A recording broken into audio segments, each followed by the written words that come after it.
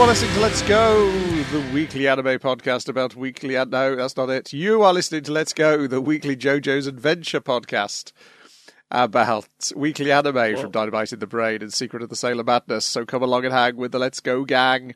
It's Dwayne. Hello. It's Niall. Yeah. Ow. Shouldn't have done that. And it's me, Brian. So Niall's just had his jab. I'm recovering from some sort of virus. So, Dwayne, it's all on your shoulders. That's going to suck. Because good night, everybody. this week we're doing 2 weeks because we missed a week. We are covering the anime that aired in the very long week of the 13th to the 26th of February 2022. Time is an illusion.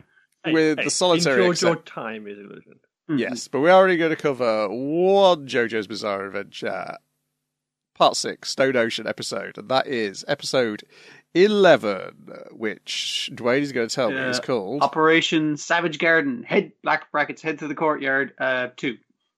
Excellent. In which we will float around in zero G for pretty much the entire episode. And Sandra enjoy... Bullock is Jolene Cujo, is JoJo's Bizarre Adventure, Gravity. And enjoy an incredibly long 2 minutes.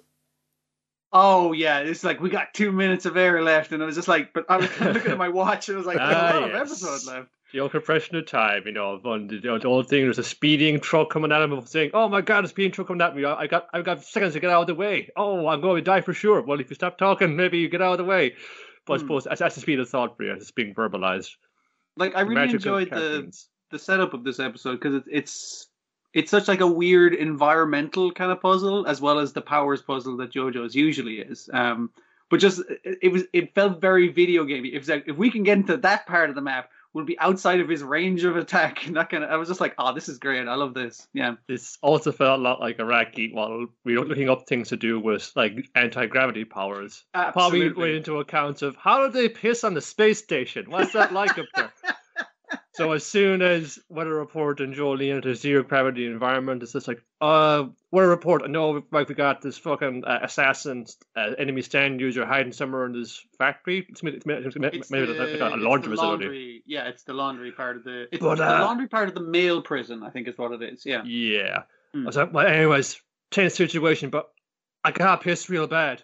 She's just like, just go in the air. That's what I did. See, there it goes right now. Like, my choice of background was the cool Jolene, like with the blood, like really good look, or Weather Report pointing to his own piss that is floating in the background. I was just like, that's such a good visual. Whereas he's like, yeah, it's just cool, just go in a corner. And it was a nice combination of Jolene being a fucking doofus. It's like, dude, I know we're in a deadly situation, but I gotta pee real bad. And also the info dump of like, actually, that's because the blood has gone to your head, and it is like, you have moon face, Jolene. and you're what you call me? Yeah, your thing is trying to not your appendix, that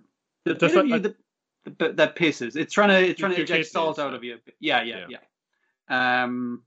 But like all these other fucking reasons as to why like Jolene's touch things in the room, including the air, and the air touches everything else in the room. So that means that nearly everything in the room is zero G, which means that how is it getting sucked out again? Remind me. I'm trying to it's the difference in pressure, isn't it? Yeah. It's not an airtight environment now, is it? Now, it's been sucked out when you kind of gaps in it because it touches the floor. Floor is lava, or in this case, floor is anti-gravity. It means everything on the floor is also anti-gravity, so everything does.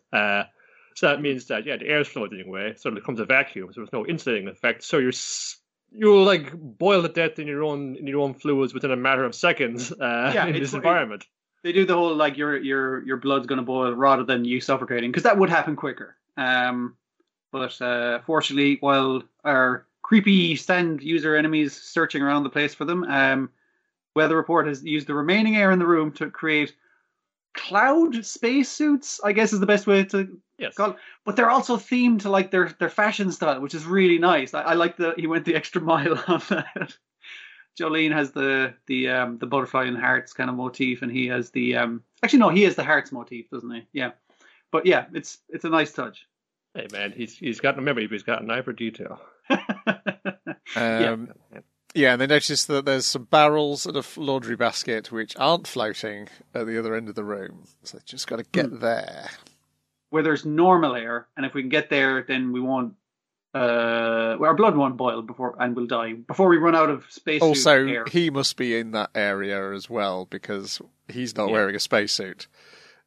Yes. So the thing is to try and get there, and I think it's basically Jolene's going to try and cover weather report while he's zero-G'ing his way. I don't know how to call moving in gravity. We have to come up with a term for that. Floating, propelling oneself. Yeah, he's propelling himself towards the one pocket of air that's still left in the room that's normal air, behaving normally with physics while he's been shot at by... what's the enemy stand used again? Lang Wrangler. Yes. That's it. He's been shot with nuts and bolts and all kinds of stuff from his spinny wrist launcher thingy. Yeah, it's very much just like Jolene's kind of on the end of the rope, but it's just like, oh no, he's going to get lost in the void. Very much like, like Gravity, the film, was much, much, much, much later. But you can tell a little bit when they were making the actual animation of this. Because there's lots of shots of they're being cut loose and they're like fun tumbling away in the zero-G environment. You got the inside of the outer view from inside. It's just like heavy breathing going as the room spins up in the review. But I'm fine with that. That's probably a good example in recent memory of that kind of action. It's a good way to represent the terror and claustrophobia of not space in this case because they are stuck in a laundry room, but. Of a zero gravity, no oxygen environment, basically. Yeah. Mm-hmm. Oh shit. But yeah, as he gets kind of shot up, and Jolene gets punches a tear in her own cloud suit to propel herself up towards him. But then obviously he's dead in Jolene's sights because he can predict where they're going to meet, so he just shoots in that general direction. And absolutely, he's got her dead to rights. Yeah. What could she have possibly done that we see the bullets impact on her suit? She's put silly string into his gun. Basically. Just like her great granddad? No. Great granddad. Just like her great granddad. Just like there's a little bit of thread, stand or no stand. Just tie it around like a little something while no one's looking. Yeah. Cause a little trick, a little bamboozle later on. This is after, though, he's had to switch because she's deflecting all the nuts and bolts. So he fires rats at her. Yeah. He fires rats at her. He prepared 2 rats earlier, which when he throws them into zero-G, obviously they just explode immediately, obscuring her view. Yeah. That's how he manages to get the shot on her. Yeah, yeah. So we get some classic JoJo animal cruelty. Yeah. These rats make fine grenades. Everything makes a fine grenade because he just uses like a bottle of water, which, as you know, just boils immediately in this environment, and causes a cloud of water vapor, which you can then use with somebody who knows how to manipulate water vapor to make some new spacesuits for him. I do appreciate that he's kind of talking to himself is a lot of I am fucking so badass. I could probably beat the final boss myself if I felt like it. I'm so glad I came to prison and got these powers. This is great.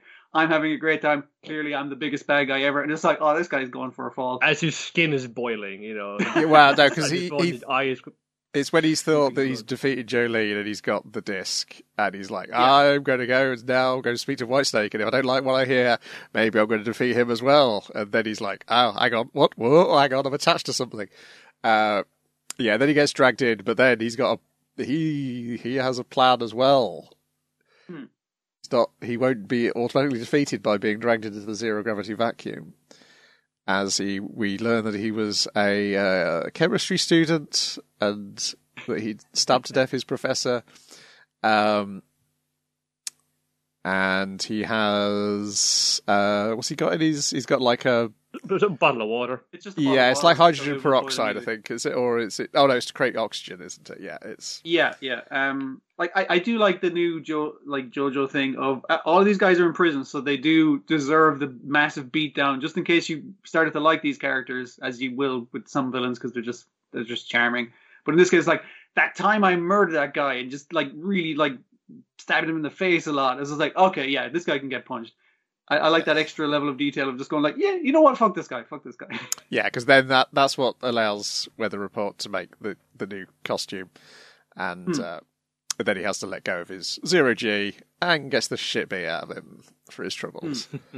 He should have like Jolene said, is like, if you'd let go immediately, you might have got blown back by the air rushing back into the room. But you tried to do a couple of other things, so now it's going to make you rush towards me, and beats him up right into a laundry hamper. I don't know if he's dead or alive, quite possibly dead from that beating. Let me take out this dirty laundry. So they got to get past these doors, and there's a guy waiting on the other side of the doorway. And he's like, hey, did you finish off those guys? I told you to finish off. It's me, Whitesnake. All right, I'm going to open the door now. And Jolene's like, okay, Weather Report, you're fucked up. You hide behind this laundry hamper, and I'm gonna punch whoever fucking comes in the door. It's like, wait, that's not a guard or another prisoner. It was like, who the fuck is that? A priest? What the fuck? Yeah, we should have mentioned the very first thing of the episode is Poochie listening in on he listens to the record of the telephone conversation with the Speedwagon Foundation. Yeah. He comes in this multi-security room. He gets a lot of leeway in his prison, I must say, Fontaine. So, how's escaped prisoners going along there, Fontaine? I said, fuck off, father. This isn't your department. Get out of here. But they're all five of them saying, oh yeah, sure, fun. They're out here, but we're trying to kill them right now, boss. It's like, I guess it's like, it shows how much of like a level of control he has over the runnings of this thing. For being a priest, there's more to him meets the eye, of course. No one would expect the extremely suspicious questions that a priest would ask to the guards. Well, I gotta be here in case I've gotta give him the last rites, with the brutality in our penal system and all that. Anything can happen. Yeah. And the next week, it's the last episode that we've got to watch for the time being. Disappointing, but I don't mind drawing it out a little by making this episode stretch 2 weeks. There's plenty to do on this one. Just kind of wrapping your head around, all the various things that can happen to you in a vacuum. There's enough fodder for grossness. Whereas the next episode is quite an odd one for... I mean, it makes sense for it. It's a good point for it to end on, as we get to, but it's an odd one in that what we find our heroine doing in the next episode. I have no idea what it is, but I look forward to it. I also really like the idea of, because the last couple of villains have been that I'm going to hide till right at the end when I have to face the heroes. But this guy's like, oh shit, I've accidentally stumbled into... I'm the last boss, but I've stumbled into... earlier of the game than he should have, which is kind of funny. Like, just it's a fun way to do it. Yes.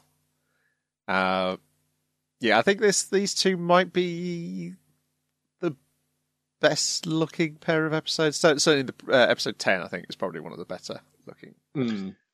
Anytime where they have like a really interesting kind of visual to do. Again, I thought they used the of our villain, like they used a good job of his CG. Guy flying around in zero-G. Well, there was lots of definitely effect things with what Weather Report is like doing with the clouds and water vapor, and as well they can dodge some of this because you have that old favourite. Any Gundam fan will know this. When you're on the spaceship, you don't need to animate them walking; they can just slide them across the frame. Dear, yeah. Then we've got Life with an Ordinary Guy who reincarnated into a Total Fantasy Knockout, episode 6, which guy who reincarnated into a fantasy knockout and a free spirit. Yes, and then episode 7, which is a guy who reincarnated into a fantasy knockout and a squid fire. Yeah. Yum. I've written down the notes because the thing which I love about the show, and I don't think I've mentioned at all so far, is it has the best theme tune this season. In my books. I'm kind of distracted by the fun opening animation bits, I think. I haven't really been paying too much attention to the actual song. It rocks. It's one of the Jam Project guys. Right. Well, enough said. Yeah, it really rocks. And it's also romantic. And it rocks in a way you're not expecting to find at the front of a comedy isekai. But it works really well. The Night Goddess shows up at the start of episode 6, We learn... I think this is the point where we learn that Jinjuji is Tachibana's magic sword, effectively. Yeah, he's her special item, essentially. Or her weapon, I think, is what he gets called. That's why... Because it's kind of like, wait, how come my goddess summoned, like, just me, and the love goddess just summoned two of you? Well, I was like, well, technically, you're her item, that kind of thing. Yes, because Tachibana's like, oh, maybe I'll get a magic sword as well. Oh, just like the one Schwartz has got. And then Schwartz is being awkward about the exact whereabouts of the magic sword that he was given. And then we see because his goddess is kind of like, hey, using that to fight for my name? And he's like, yeah, totally, it's in the dry cleaners right now or something. I don't know. And then the governor suddenly realizes he suddenly falls in love with Tachibana when it's like Tachibana's use in politics becomes clear to him, and that they'd become some sort of power couple if they got married. And then that's where they figure out that it affects your belief system. You don't necessarily fall in love with Tachibana through lust. It's like to what degree it would affect your belief system that you'd want to. Yeah. So I think that's why a lot of people are proposing to her by saying, I want 3 children, that kind of thing. It's like, it's an inherent desire in the character, and they'll kind of like see her as the potential fulfillment of that kind of thing. Yes, which is important for the end of the episode. Yeah, but the other thing is, like, the government guys kind of see that this guy's god has literally come down from heaven. It's like, oh, so you didn't just tattoo yourself with a sacrilegious symbol. It's like, yeah, you're literally representations of God. And then the mayor kind of going like, I could marry that. That would be very good for me. Yes, because they're like, oh, well, he wasn't interested before, but now suddenly he is. And they realise that's like, then they go back over all the previous iterations. And it's like, okay, we're now making more sense of how the power works. Mm-hmm. The eye catch is Crocodog, which I love that has a name, and I love its name. It is, and it's what they use instead of horses. Yeah, at least for pulling things. Yeah, they're like the draft animal of this world. The elf has been kidnapped. Yeah, they're just walking down the road and they see like a crocodile pulling a cart, and the elf behind the tarp going like, please help me. And it's like, we're just going to pretend we didn't fucking see that. Yeah. We get a flashback to them at elementary school. Back on Earth. What's the trader's name? The one who kidnapped the elf? Oh, they keep calling him Trader, and like he hangs around. And like watching the second episode, it's like I was like, "Wait, who's this guy again?" I was like, "Oh, this is the guy who kidnapped the elf." That's right, a fucking human trafficker.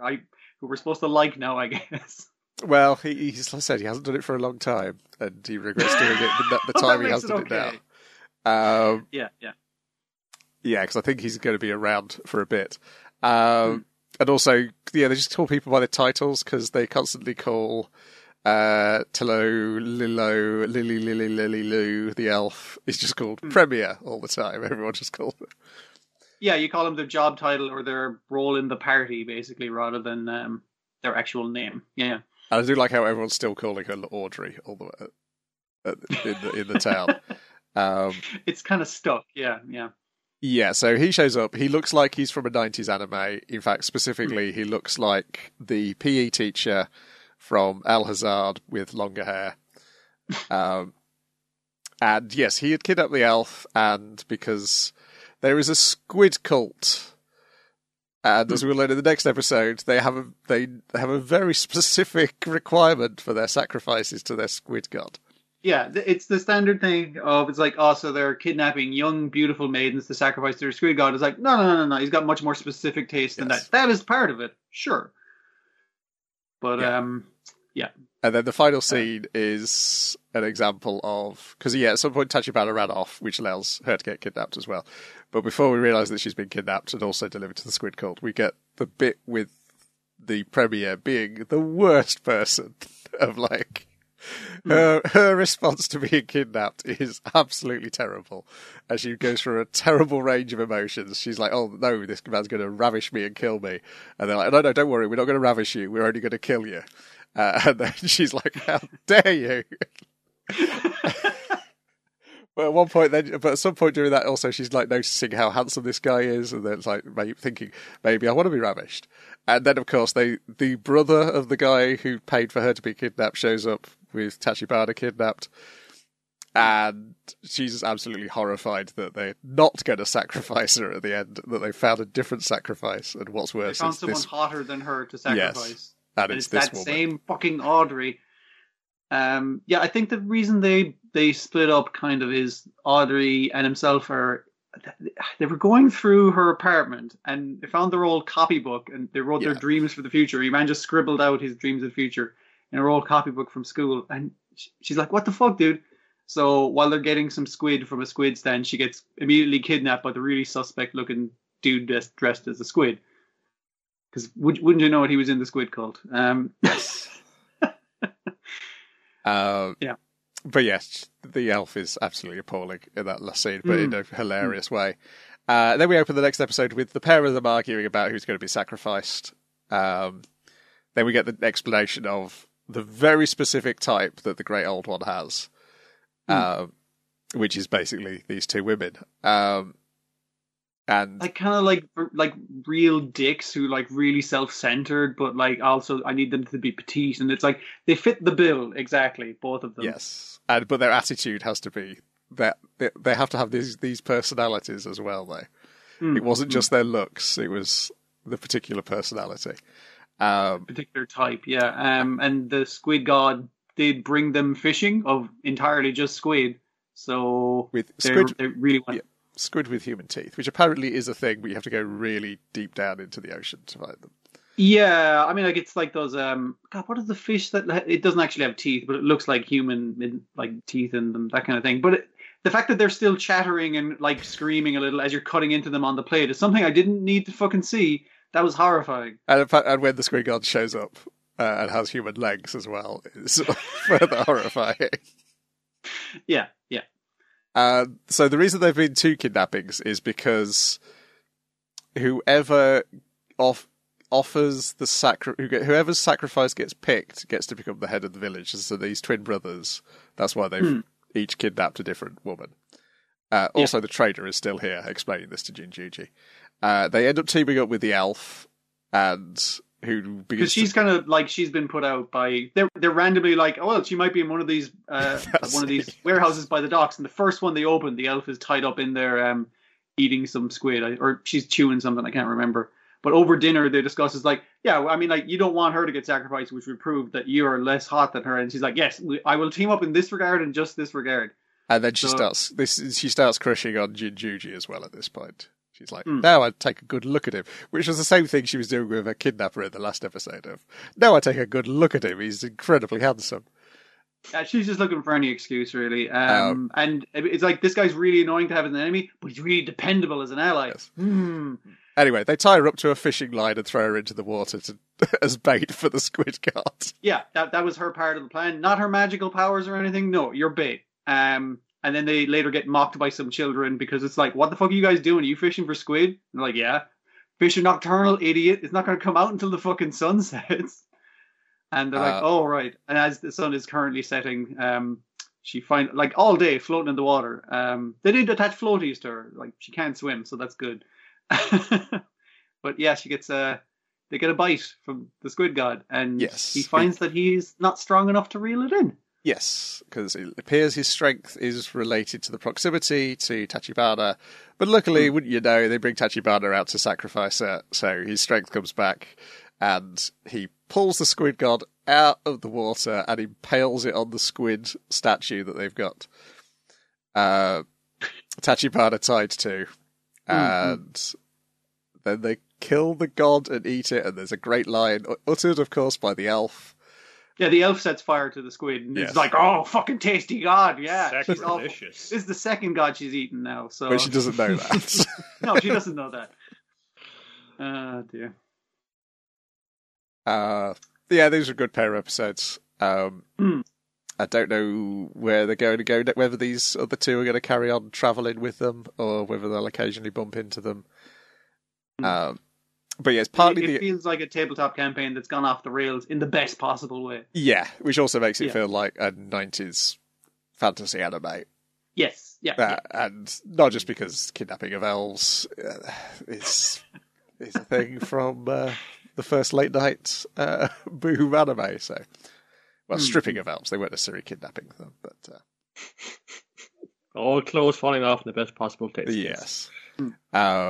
But yeah, the god is hilarious, the design and also his voice, and also the fact his grisly end that he very quickly meets. But I guess I should have kind of expected that, because the end has like a couple of monsters. It has the weird rabbit bear god, the crocodile, and that squid in the ending. And I guess the crocodile is going to be fine because it's just like a mule. I guess it's going to be okay. Yeah, I guess if they're going to travel on the... Oh no, he doesn't have his cart anymore because Jinjuji just smashes it up. Yeah. He like the reason why he isn't beating the shit out of this human trafficker is because it's like, I did break your cart. That you do have me there. Yeah, fair enough. That's why he's letting him hang around, and he keeps crushing on both Jinguji and the fact that these two are clearly in a relationship. Like he's flip-flopping back and forth between these things. Yeah. Yes, he seems he's not convinced at all by Jinjuji's denial that the pair of them are in love, and he seems instantly invested in their romance. These two could go all the way. Yeah, it's like, we've got to get her back. You're clearly in love with her. So I guess he's there. Yeah, that might be his role for a while now, I guess, to be the what. Because I guess we need to have him around at least for another episode to start Buggy and Tachibana in the same way. But I guess we've got to meet whoever. I guess she looks like a princess who's in the opening credits. Yeah. And her associates. Yeah, they've got these. The other good thing is these hung together. They didn't have that patchy feeling like some of the episodes have had. I guess the night goddess bit was kind of detached from the rest of it. It was very expository, but in a way that kind of moved things forward. And I did like the night goddess just being like constantly wanting to go back to sleep. And the fact that she's constantly dozing off. She's got a literal like the cloth nightcap and the cloth nightgown on as well. Yeah. It's a good character design, which makes you want to see also like, okay, what do all the other gods look like now? Because we don't like Goddess in Love. Her entire body is censored because it's clearly too filthy to be seen. But even like her shoulders and elbows are as well. Sexy elbows. What can you do? Yeah, man. Often people are into that. You got to account for every kink possible, anything. But then with probably people who are into the censoring bars, and then we got to start the whole thing all over again. Then we've got I Am Kodama, Kawashiri, Episode 6, Episode 7, Valentine's Day, and Coffee. Now, she should just turn in her life hacker credentials immediately. Yeah, agreed. Because the whole thing is like, oh yes, Valentine's Day. It's great for getting chocolate. Yeah, I know what you mean, Kodama Kawashiri. You wait until it's February 15th and you get all the chocolate half price. Everyone's saying, no. She buys it all on the day because there's nice chocolate available for Valentine's Day. You don't buy it on the day, Kawashiri. You do wait till the 15th to get it half price. What kind of life hack is this? But then the punchline wouldn't work because she's going chocolate kisses. She goes to the chocolate shop. She goes pee, pointing at all the chocolates she wants. And she wanders off, so you're thinking like, oh, who's going to be the lucky man? And then end credits, she's just smearing chocolate all over her face and into her mouth. And it's not even like, it's like, nom nom nom, very nice, nom nom nom. It's like, just like, shoveling it in there. Yeah. You want some? No, we can't have it.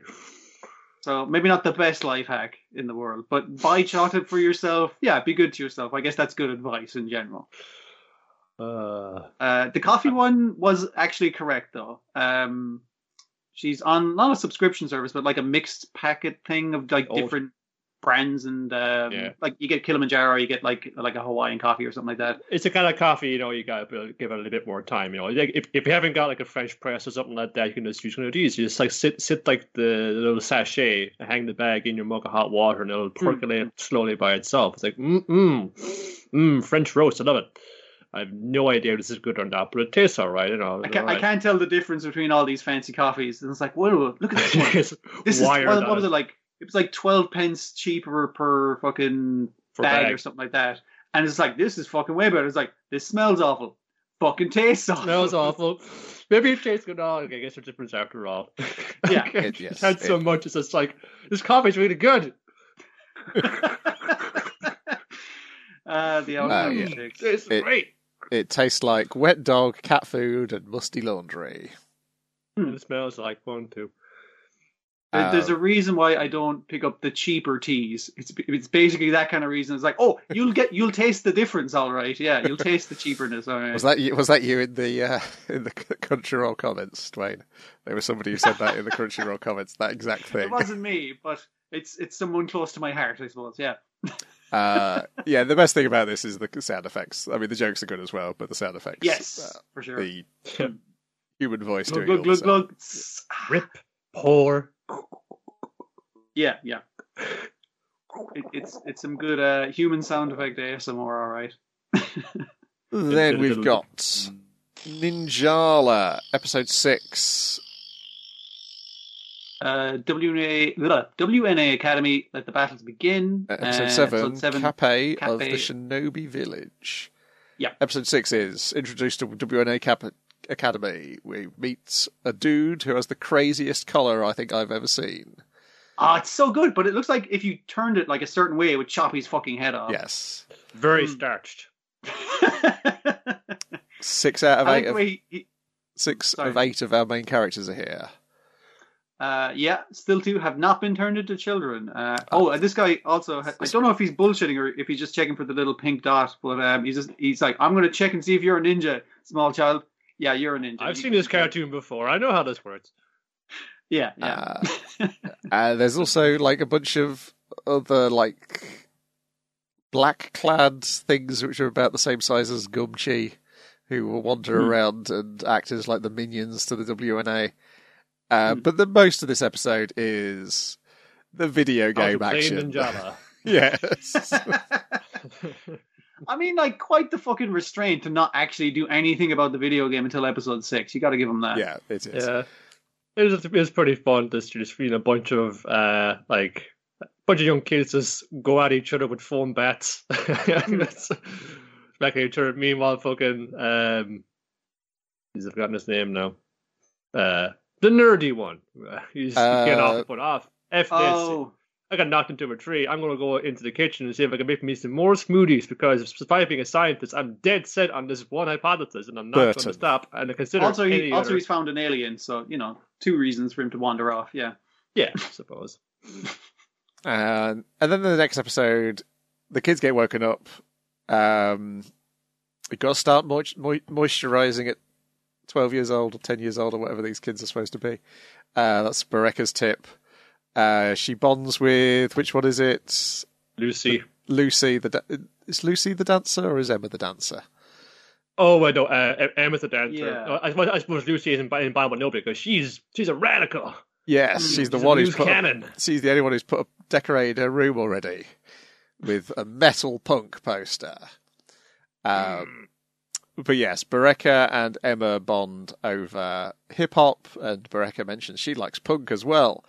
And that's fine, and then she has to deal with Van and Kappei, and it's like the horror of actually having to deal with real 12-year-old boys, as opposed to the mid-20s guy who's been turned into a 12-year-old boy. I mean, like, he's annoying and all, but these guys have, like, since the last episode, developed an instant rivalry with each other where they will compete in absolutely everything. But I like their, like, oh, I'll fight you with a sword. It's like, I'll fight you with basketball. And they're both just standing there, it's like, so how are we going to do this? I thought that was a really good joke of just, like, it was like, so I'll do 3-pointers and you'll do swinging? I don't know. Fucking, what's going on? I stayed up late and watching my parents' Netflix account. I saw this thing, JoJo Bizarre Adventure Stone Ocean, where she tied a string to a ball and she can't let her. I'm going to do that to you right now with a basketball. Go ahead. They meet their tutors, Bruce and Amy. Bruce constantly makes ninja puns. And Amy sinisterly... believe it. Yeah, and when Lucy asks if you can drop out, Amy sinisterly gets out of her chair, wanders over to Lucy, and says, "You'll have so much fun, you'll never want to drop out," and then quietly walks back to where she was sitting. Yeah. Yeah, Bruce's puns. And then we get the history of the WNA, which appear to be the United Nations if they were ninjas. Or but if they perhaps ninja support. Yeah. more effective than the United Nations because they are ninjas. You can send ninjas to oversee political meetings about climate change and stuff, and there's just a ninja standing there, and it's like, what is he going to do? Assassinate people if they don't sign? I'm not exactly sure what he's doing. Probably. But also you can send ninjas to save people falling off cliffs or assassinate people. I don't know. You know how it works. Did you know that the fire breath Nimpo is responsible for as many carbon dioxide emissions as all of Sweden? You got to rein in and bring in new protocols for your ninjas in all your participating countries. Bubblegum is recyclable. That's why it's better. Yeah. That was great. Then they go back to do some more trading, and that's where we get the trick ball from Van, because he's trying out different sorts of gun weapons, which I assume if you're a player of the game, you're like, oh, that's the one that I like. Ooh, yes. It's not just a foam bat. You can clobber someone with. There's also guns and weird gadgets and stuff. Or a shoe on the end of a stick, which he seemed really encouraged by at one point. And I was like, I guess I wouldn't want to be hit by that. But not just a shoe on the end of the stick, mate. It's a shoe on the end of the stick which has got eyes and the end of the shoe is made into a mouth. Okay. Weird weapon. I don't know what it does. I assume one of the end credit things where our Lass's guy is explaining, he's like, this is a weapon you can use in the game. Yes. And we'll explain what that shoe does to me at some stage. Also be turned into an immobile golden turd. You're like, that needs more explanation, but like that's how instead, the shoe works. Instead we use this to bounce into Kapai and Gumchi's background. Mm-hmm. As Gumchi appears, and they have to explain, what the fuck's that? And they're like, that's Gumchi. His grandpa is twins? Is the guy's the principal, isn't he? Yeah. Yes. The twins, or they're identical cousins or something like that. Yeah. So he's like, he's the identical cousin of my grandpa, who was back in the ninja village where I learned about ninjas, and they cut back to the village where the grandpa's just like, ninjas aren't fucking real! No one fucking say there's such a thing as ninjas, or I will kick their fucking ass. And stop interrupting my newspaper. Knock, knock. Who's at the door? Fucking ninjas. All right. The Chamber of Commerce is on my back about this. But saying, come on, man, do some ninjutsu. It'll be great for the local tourist economy. But saying, fuck off, it doesn't exist. Yeah, and obviously immediately attacked by ninjas when he could have just went with it the whole time. But he explains this when they escape from the ninjas into a random bit of bamboo, and there's a Gumchi hiding in a little shrine, and it's like, yeah, so a meteor hit, turned us into ninjas. There was this alien that everyone thought was a monster, but he helped us do ninja stuff, so we pretend he's not real so people don't try and rob him to do evil ninja stuff. And then the evil ninjas show up there, and it's just like, well, I guess we're gonna have to fight. But Grandpa holds him off, is like, you need to take Gumchi back to my brother, who can mind him better than me, a random old man out in the middle of nowhere. I suppose, again, what if E.T. was a ninja? Instead of making your bike fly, allowed you to, I don't know, try and swap places with a log as whenever you needed to. Useful things. There's a firework display, and then at the end, Burton and Bereka figure out we can't wait for that Smoothies to bring us back to an adult. We're going to have to break in to the records department as kids, and I guess that's the next episode. The Smoothies plan is just that so that you'll grow up big and strong. It doesn't increase the amount of speed that you'll grow up at. And even Bereka kind of goes like, but if we find the cure in there, won't we turn into adults? And it was like, what the fuck are these adults doing the kid thing? He's like, don't worry, we can just eat Ninja Go and turn back into children. Yeah. They're perturbed a little bit by the fact that, they're already mass producing this shit and handing it out to the kids. Like when the kids turn into babies that they eat, no. You just like, as long as you are like 10 or under, you won't be affected by it. Yeah, this will turn you into a 10-year-old. Are you a 10-year-old? No problem. Yeah. Yeah, it's odd.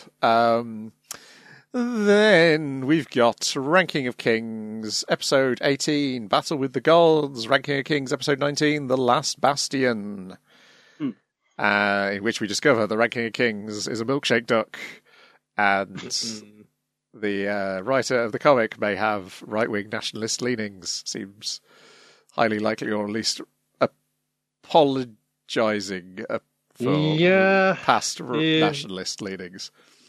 Yeah, like in the watching of it, found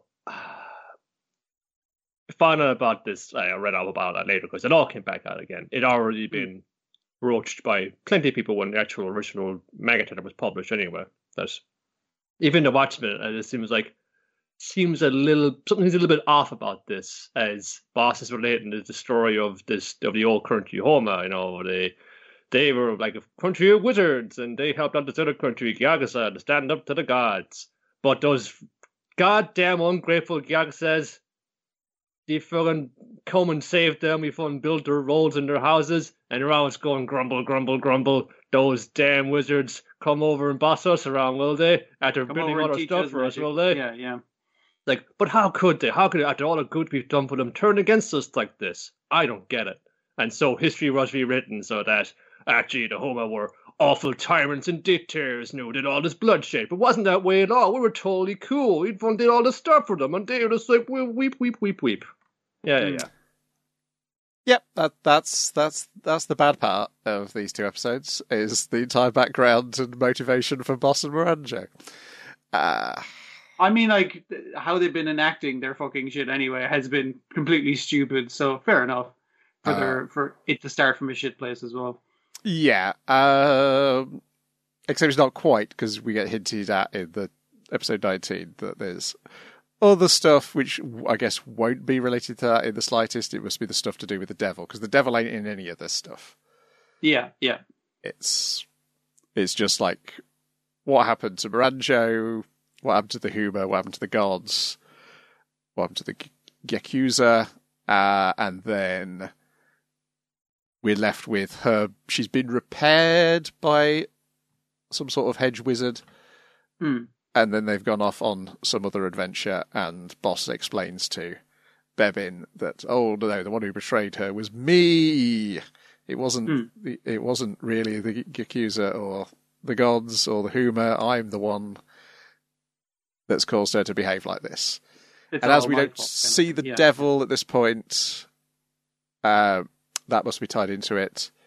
We've not seen them visit the devil at all, have we, in the anime so far?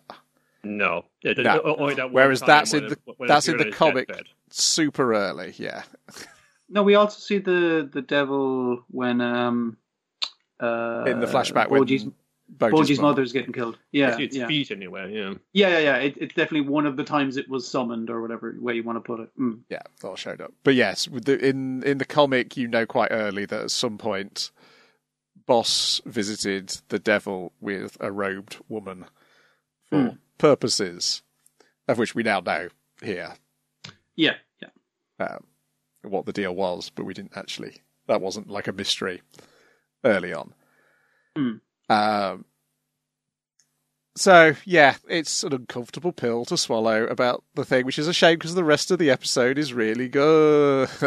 Yeah, like I watched it not knowing that going into it, and I assumed it was kind of talking about the differences in like in a conquered people, and how being like a conquered people can affect you as a society negatively, that kind of way. It feels like presented in the episode 18 that the Huma come across as refugees rather than an occupying power. Yes. Because they're fleeing from the gods. And also, I guess... Also, Boss comes across as a massive jerk. Because he has gone to Huma to test his power by killing some wizards. I heard these wizards are real tough. Alright, you and me, wizard, let's fight. Okay, you killed him in front of his wife and kid, and you fall over, and the wife fucking heals you after you murdered this dude. And it's just like, well, I guess I'm a jerk, and I should stick around to help these wizards out. Yeah. Like, being the shonen protagonist of, like, who's the strongest guy I can fight is kind of a jerk move. Yeah. Well, he would have been crushed by a giant sooner or later, so it may as well be you. Right. Yeah, I'm not sure whether the talking god is supposed to be our brother's father in a younger instance, because when he smiles... He's got the very wide smile. He's got the very wide smile. He's got the three eyes as well, which is a very different kind of look. It is, yeah. So I don't know whether that's just the look of a god, or... It's just the fact that in every other case, it's turned out, that was another character's father after all. Yeah. But yeah, whatever you don't look at the latest chapter of the webcomic, because I think it gives away what Boji's hidden power is. Oh, okay. Guts. Oh, no, it's quite a good power. If it is the power, it's quite good. But I also wonder whether it's going to be something else that he's going to learn when they go and cart him off at the end of this, at the final episode of episode 19, where they're like, there is one more person who can heal all these people who've just been stabbed by Oaken. Because what's the other? Yeah, the other part of 18 is Oaken getting stabby, and then at the end he gets swallowed by Kage, doesn't he? Yeah, that and is it the start of or episode 19, or is it the part way through episode 18 where the big four are getting back together? That's the one in 19. Like, you know, in 18, like he's going wild. Oaken is. No, Boji's as well. You know, even though it doesn't work on him, he's given him a good fucking go, and manages actually to shatter the faceplate off the helmet. So you see, it's Oaken. There is a handsome mustachioed face under that creepy mask. He's still there, but the eyes are off. You know, he's not all there, or this has subsumed whatever his consciousness is. There was a nice contrast in the two episodes between we have Cariel was, I can't think of his name. Despa. We've Despa like trying to hold his brother down and like trying to get everything, and he is reminded of it's like, hey, you can't die yet, brother. You got other people to save. And while he's distracted by his affection for his brother, he gets stabbed up. And contrasted that with Oaken in the next episode, where he kind of hears Despa's teachings, and that spurs him on to fight the good guys even better. And it's just like, yeah, it's kind of like it really presents, and especially like in 18, obviously, but it presents kindness as a really exploitable weakness in the right circumstances, basically. Yeah. And familial kindness or that kind of thing. Yeah. Yeah, they've... the reason in 19 why healing can't heal anybody is because she used the last of her healing to heal Appius. Yeah. He gets him back on his feet and he's like, you know, I might betray you again. The guard going like, what the fuck? That's a chance we'll have to take. Yeah. And so Kage swallows him at the end of episode 18.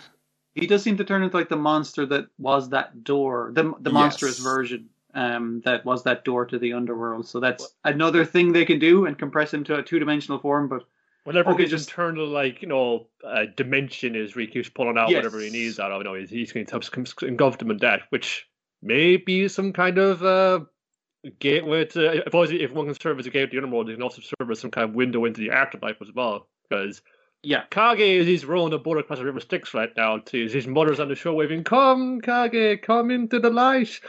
Whereas Despa and Boji dying but not dead, or kind of on a rock, kind of going, "Oh, he can't hear us. Oh, don't go to the light, Kage, come back." Yeah, but they only see this once Red has got up from their dead, unconscious state.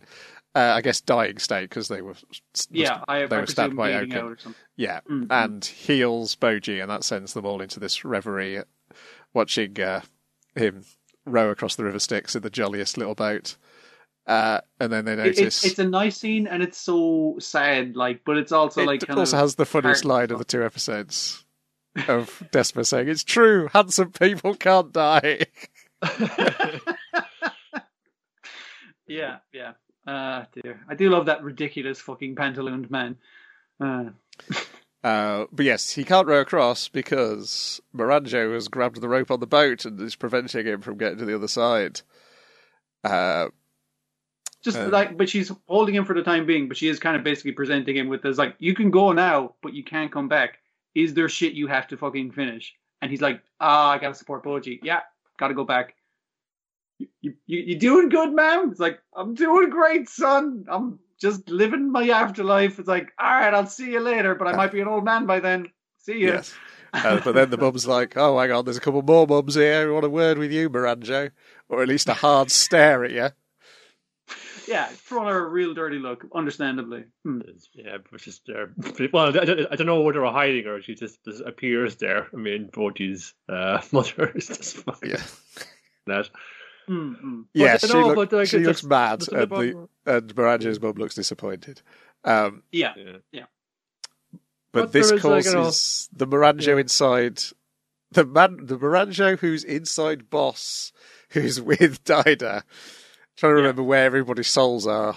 The Gaby Miranjo. How about that? Yes, the face break. The artificial face breaks off, and then the child disappears.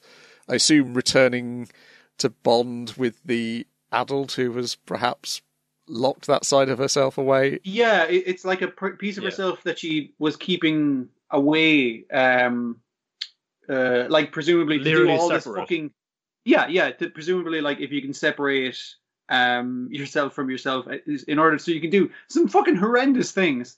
That would be very fucking useful. But yeah, I the poor kid inside is like, "Hey, don't leave me alone." And she's like, "Oh, don't worry, it'll happen soon." It's like, "What'll happen soon? I'm trapped in endless darkness." I'm glad you got your face back, but like this sucks. Oh yeah, I've got that in the wrong order. It's the other mums show up once the Miranjo who's with Dyder disappears. Yeah, because she's basically the last one waiting on the shore at that stage. Yeah. Yes, but apparently, they can't save Boji and Desper, but there is one other who can heal them. Don't know who that is.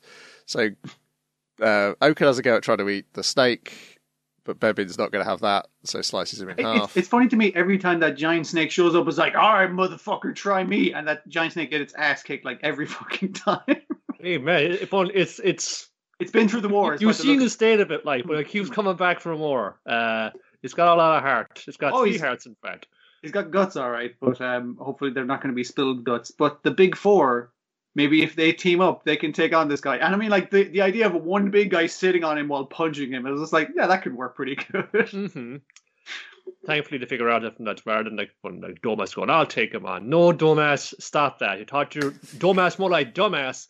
I thought you'd over this fucking this prideful macho bullshit. Let's all just go at him at once. Oh yeah, good idea. This is like not just Bepin's idea, but yeah, fuck fighting fair. Let's just go in and just fucking dig the hell off him. Yeah. But he's a tough cookie, as you'd expect from an immortal, insane warrior. He remembers his teachings. It's like, dude, you got to the funds. Remember what I told you? And it's like operating kind of reflexes. Yeah, it's like when you have your back against the wall. That's when you can have the most growth, which is a bad thing to say to the villain in this case. That's generally the thing you say to a good guy, but he finds the will and the freaky immortal bodiness. It's just like, wait a minute, I can just like do all kinds of fucked up shit to get out of situations, and he just needs to hit them with his little stone throwing childhood playground thing once in order to catch them off guard and stab up a bunch of people, basically. Yeah. I'm trying to think who could be the other person who could heal them. There are the 2 other non-combatant advisors who are accounted for, who had a more important role at the start. And I presume Miranjo can heal based off of her possession of a... Yeah, I assume it might be Miranjo, might be what they're thinking of. Otherwise, I don't think there's any other valid person. Because we still got the guy who's only partially dead, buried in a shallow grave, who might pop out and have a word with Oaken for attempting to kill him at some point. But I don't think he's going to be doing any healing. I do wonder about the survival of most of these people, because there's only 3 characters I've seen in the current story arc who are in this story. Right. We shall live in a farm somewhere. Yes, I think they appear to be in an entirely different different country in the current webcomics. That might also have something to do with it. Yeah, I mean, that would account for not everyone being there, I guess. Serve a long holiday after this, boys. Yep. I'm also worried of either overt or accidental imperialism. Well, I mean, like, it is a ranking of kings. It is a ranking of kings, so yeah, maybe we should have been more wary of it. As well, you can explore his kind of subjects with a bit more fucking nuance and things. But sure, you're thinking, maybe just like he's kind of something different and say, no. He fucking knows precisely why he's right. Yeah, I think the photo reference. Don't treat him like he's some kind of fucking dumbass. Yes. He knows what he's doing here. I mean, you can explore these kind of topics because if you want to talk about a difficult subject, you gotta bring up a difficult subject. I'm not saying it should be kept on a down low, but you need to have something actual nuance to say about it. You could have done this any number of ways. Why had to have the fact that the Yakuza people, they all look like fucking, I don't know, shifty foreigners. They're halfway towards Fist of the North Star, fucking Moog Toastman and saying, we all got fucking like gap teeth and we're all fucking hobbled and broken down and craving. We'll fucking meet rob the eyes of our own granny. Yeah. Rather than, like they're understandably, they've been like ranted and put upon any number of like people coming in to wreck their shit. But there's no nuance there upon saying, yes, this is what happens to like the place like this. They just become cynical and self-centered and only out for themselves. They need someone else to come along and show them what a real country is like. It's just, I know. Like, hopefully there's some level of nuance there. Hopefully, we'll see. Hopefully, like, Boss telling us these things means it's a very unreliable narrative. You still said it, though. You still said it. You did still said it, yeah. And you use those photo references. That's the thing. Yeah. Yes. I'm not saying that was the case, but it could have been just like, oh, cool historical references. Like, should you though? Should you really go for that? Yeah. Once you get to the photo references, you're out of the plausible deniability area. I think. Definitely. Some of what you're doing, if not all of what the fuck you're doing. Yeah. You've read enough on this to know better, and you still did it this way. So we know what way, we know what side of the argument you're on here now. So it's not like you're using for references of like ancient Gaul or something, and you can have the plausible line. Oh no, it's about the Romans. It's not about Japan at all. It's clearly about Japan and that sort of imperialism, which leaks into popular culture, but normally it's just a leak, not a spill like this is. Well, it's usually just something like, okay, the character design on Evangelion, as you could say, Emoto, he's very much an apologist for it. But a lot of people work on Evangelion, so it's not just him. Yes. This is being spun whole cloth from the manga by, we know definitely one person.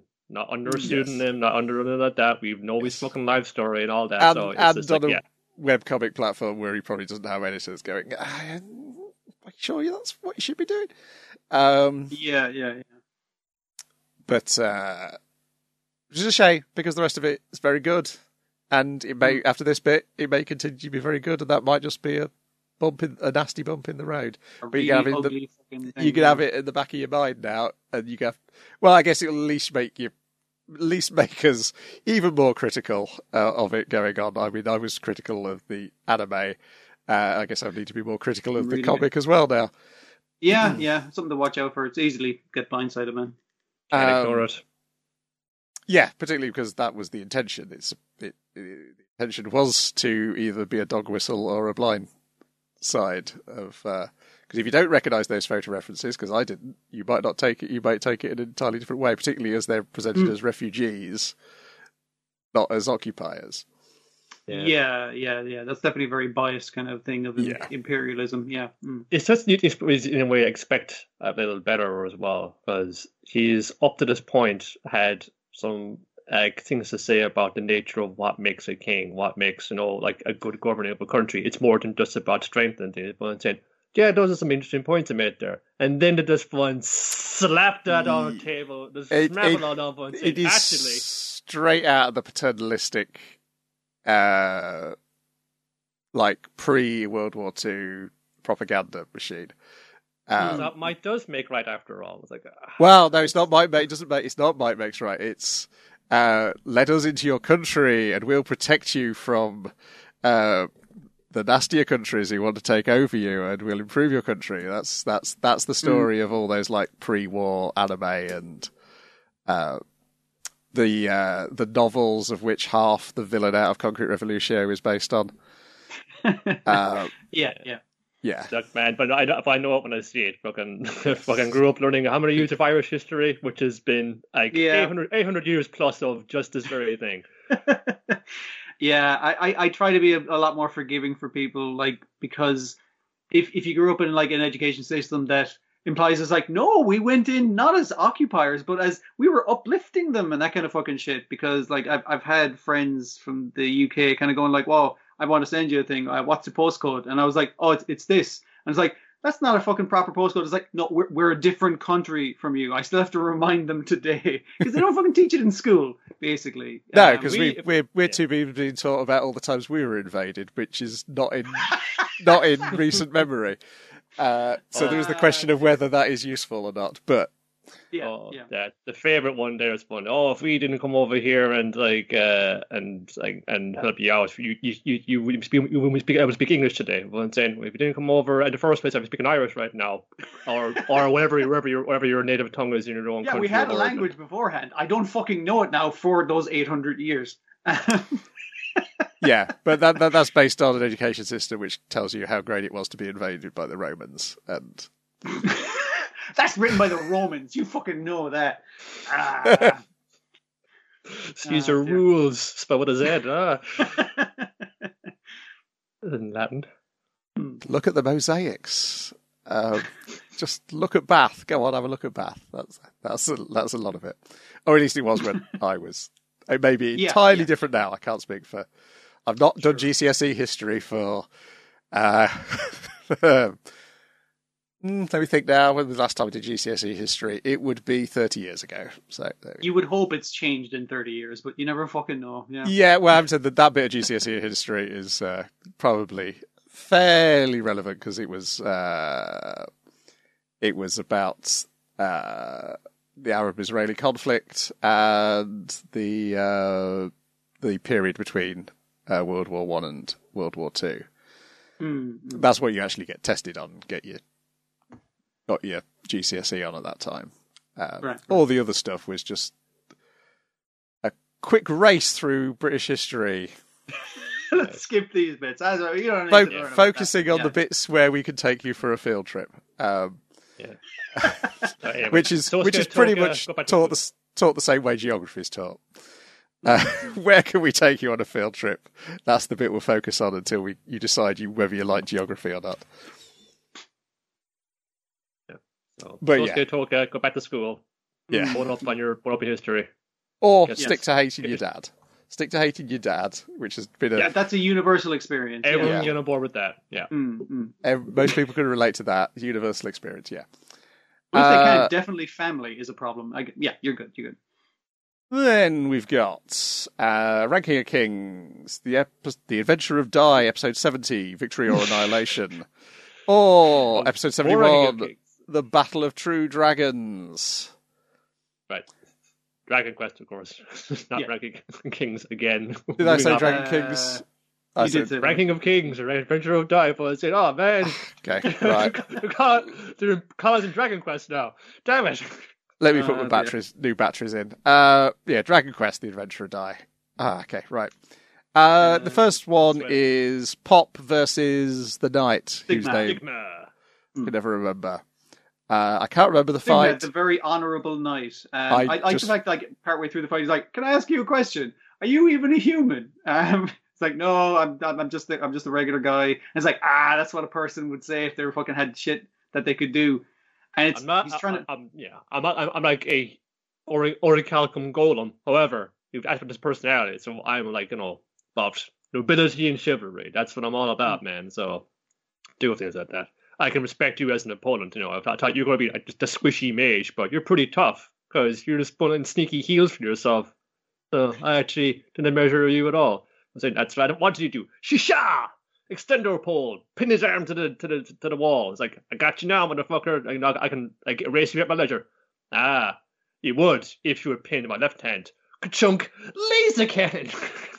He's got a little electroshock wrist thing, kind of like Yunkel's, not Yunkel, the guy who Yunkel immediately kicked off the fucking thing.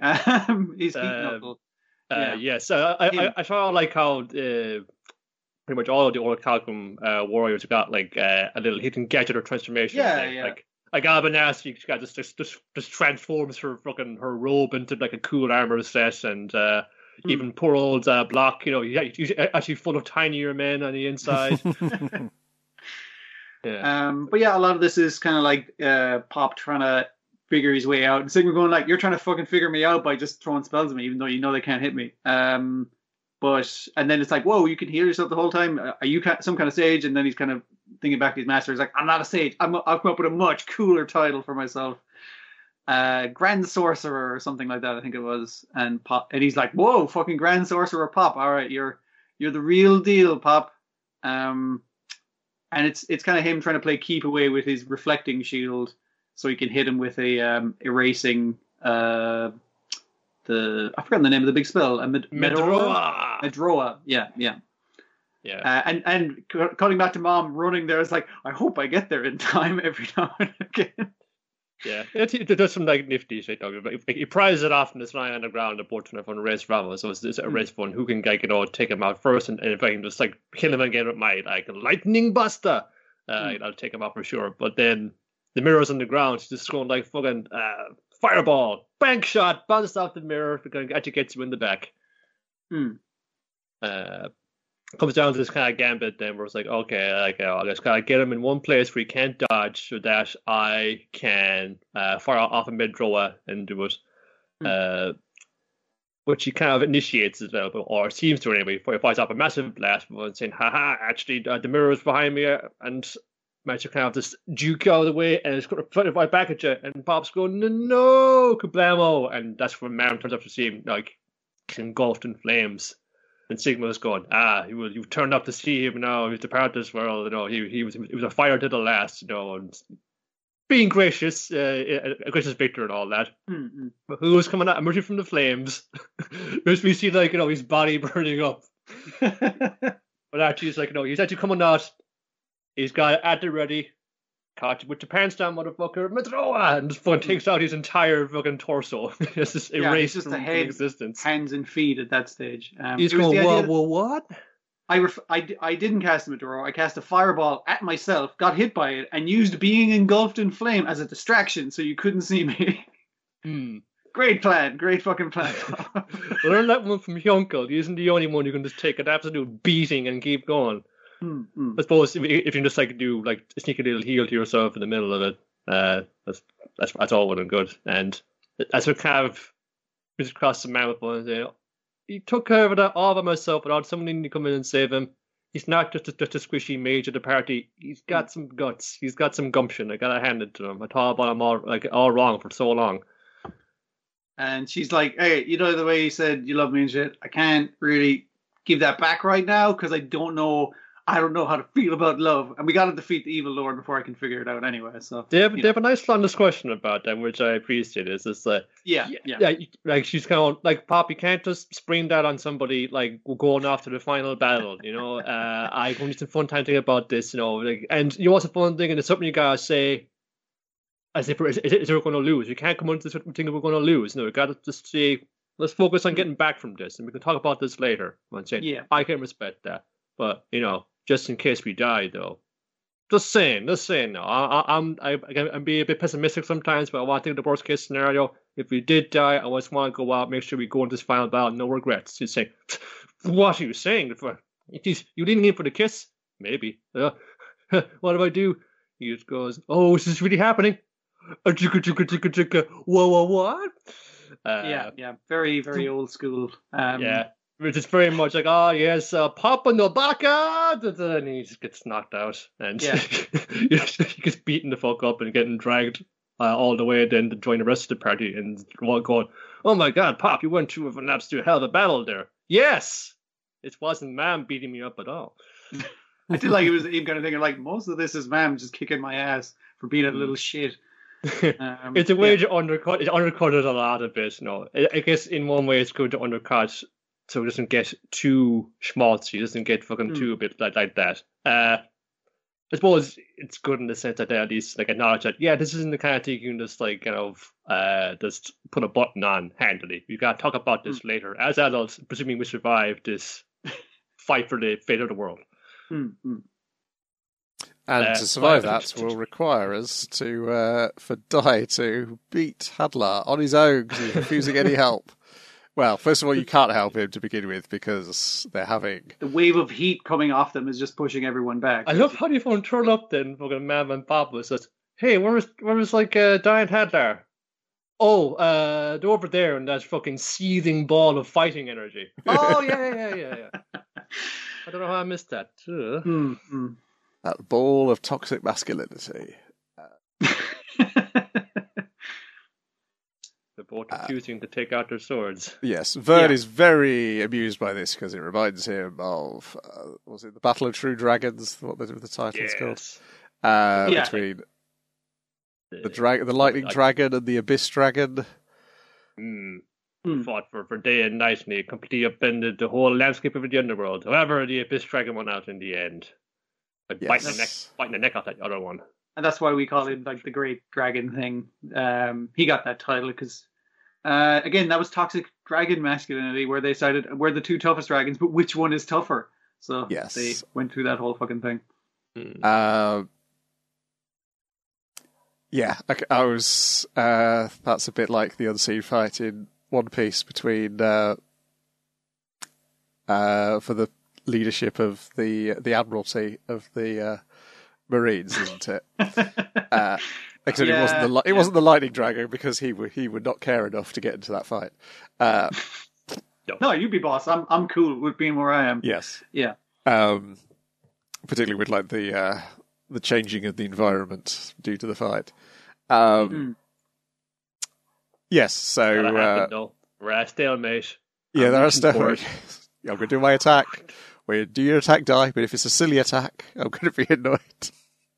If you're just doing I like that you're trying to end it on an Avon Strash. That's poetic, you know. But if it's just a regular one, that's shit. All right, I'm way past that now. I still got my combustion thing, which is really good, as we know.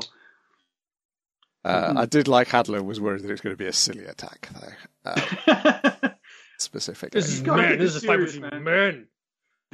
Yes, because the child's toys here. Yeah, because the problem is whoever loses the clash will take all the damage from the heat as well surrounding them. Blow back onto you. They do both say it's like we both understand that that's what's going to happen, right? And they're both like, yeah, we both understand that's what's going to happen. Good. I didn't want to do like a last final attack with the sword and not understand that the person who gets defeated in this clash is going to get hit by all of that fight energy. So dies one, except Hadler decides to consume the rest of his life energy to produce another sword to have another go at die. Well, I've got like half an hour maybe in me, but instead of bleeding out, I'm just going to make a life sword and try and kill you here and now. I'll see you. Damn it. Yeah, he's like, he then considers like how terrible he was as a leader of the Dark Army, and the 6 Legion commanders were better than him, but his chess pieces stood beside him and raised him up, and it's because of them I'm so great, and I'll see you all soon. Because clearly he's like, well, even if I beat Die, I'm not going to be around for much longer. I've literally put the rest of my life into this sword, so yeah, it's not. Yeah, and Pop's like, happen. Die, let us help you. You haven't got an aura anymore. How are you going to defeat him? And Die's like, no, I must do it myself. And then Pop makes a pretty good argument about why he shouldn't do this. Which I was like, let's run away from him or something. That would be better. I like the fact that Die was allowed to answer back. He wasn't just like cut down by. Pop was allowed to die back because he was because all the comics people just go, oh, okay, go ahead. It was like stand back because then Die has to make his argument of like, yeah, I know I'm carrying the wishes of my friends just like Hadler is. Plus, I still have this Zapple, the spell that Dragon Quest heroes have, and eventually have no requirement to ever use because they've got much better attacks. Yeah, but it's like this the silly attack you was talking about, but I'm saying I know you can only do Zapple at best. So what you got planned? Maybe something clever like what you did before, where you fire off the projectile Avon Strash, but then you run up to it and then do the close range Avon Strash, and it's a cool cross attack and cuts you open. I did like the logic of that. Besides the fact that you do both attacks at the same time, is the third Avon Strash. But it's like, no, this one's cutting you this way, this one's cutting you this way. So it they both push towards each other, and I was like, oh, okay, that makes a little kind of sense, at least. I can't remember what that attack's called in Dragon Quest. It is one of the recurring ones, because from now I've played one Dragon Quest game, I'm an expert. But also it crops up in Pop Team Epic, doesn't it? There's a couple of ones there. There's a version of it in Chrono Trigger where it's a team up one. I think it's just like, it's a cool looking RPG move to have, I suppose. I think in Chrono Trigger it's called X something rather than cross. It depends what version you're playing and what translation. Yeah, X// or cross/. It's you and the frog anyway. Chrono and the frog. So that only can be done by Toriyama designed characters. Yeah. Or Toriyama adjacent, at least. Yes. There was just the preview seems to suggest messages. It's like it's going to be like fun slow motion, just like running at each other, which seems to suggest that like this one did feel like depending on their essay a little bit. I suppose this we need like like maybe the full 30 minutes because it's probably going to wrap up in the first half on this episode. I suppose they need some time to Hadlar has been one of our main rivals for all so long to this adventure. We gotta give him the send off that he deserves, I suppose. Yeah. Does feel a little bit like someone padding out the essay though. Just like it's just so many like particularly bits in this where they're like whether it's like the aura of heat surrounding them or how they're powering up those swords. Some person will explain it, and then someone doesn't get it, so they reiterate it using similar terms and explain it again. That happened like 2 or 3 times in this. It's so funny, like because in contrast with the thing with Yunkel and him, where it's just like I've immediately been defeated. It's like all these other fights are taking so long, but that one was very funny in contrast. I kind of wish we'd cut back to Yunkel and it's like, oh no, I'm fine. Let's go for the last boss. He's got to be coming back though, but he couldn't be because if Hadlar dies, it means he isn't going to exist anymore unless there's some other stipulation. Unless he changes from chess to checkers and he's like, king me. Now I'm the king. Yes, that's what I've been saying. Yes. I think you might not be far off the truth in that. In that case. Lots of Hyunkul putting hands on shoulders now. He's in full Big Brother mode. He's getting very emotional. He's learning emotions in this battle for climactic humanity survival and whatnot, which is good because he's got a girlfriend essentially, even though he doesn't know it yet. Yes, well, he does, but love is not for him. He has known love. It is not for men like him. It is for women like Mom and men like Pop. He must have Dude, your dad was a skeleton who loved you. Love is fine. Don't worry about it. If a skeleton can love, and so can you. Then we've got 2 episodes of My Dress Up Darling for you to tell me about. Episode 7, A Home Date with the Guy I Love is the best. And also episode 8, Backlighting is the best. Yeah. Yep. Just to kind of find it out that they eventually get Juju, everyone saying, okay, we're going to give like a whole studio thing. We'll split the costs on like booking the studio day. We'll get some great shots for the gram. What do you say? Also, can we do like the joint up cosplay fund and saying, yeah, sure, okay. If we're splitting it, splitting the fees, and it's only fair to do that as well. But like, don't tell anybody about this yet. I'm still going to be standoffish and not going to be fully on with it. So then Juju is like, okay, need to make a better costume. This is my kind of brief, what the whole thing. And I like the like Gojo's like, I'm a nervous kind of dude. I'm kind of like new at this, so on and so forth. But he has the manner. He has the kind of professional, like kind of like fun holding in himself to actually go on with it because he sends on like the diagrams. What do you call it? The blueprints? I don't know what closed blueprints are called, but basically that like patterns. They're called patterns. Yeah, that's it. And all his like extensive notes on each part, like how to particularly do this particular kind of frill or whatever. Yeah, and that's why she's again still shocked. It's like, how is this your first fucking time doing this shit? This is pro level stuff. Yeah. But he's thinking as well, like was it this one where like his granddad is examining like the latest it was in this episode because basically he's regaling the grandpa. It's like, oh, you want to go meet up because she says, hey, I want to watch he says I want to watch the TV show before I do it so I get an idea of how the costume moves and the character and that kind of thing. And she's like, cool, come over to my place. I got the box set. You can I'll give you a lend of it. He's like, so I need to go over to my friend's house and get the box set. And the grandpa's like, yeah, no worries, fucking take the day off, it's cool. And he's checking, he's working, he's kind of, Gojo's like, I haven't really been practicing properly lately, it's probably terrible. And the grandpa's like, you've improved, like your line was really stiff before, but you've really like gotten it a lot smoother now. It's not you are so much better now, this is perfect or anything. He's like, no, this is better. And he says the thing of this is for all artistic endeavors, but keep on going. I got to answer the door for some reason. Okay. But Niall's taxes here. It's good advice in artistic stuff in general. But he says, like, if you want to be a good doll maker, you need lots of other kind of life experience to inform you. Because he's talking about, like, you put on her makeup as well, right? So that must have required a delicate touch, but one that requires a different set of skills from doll making. And obviously, it's a transferable skill in that regard. And I thought, okay, I was talking about transferable skills in art. Excellent.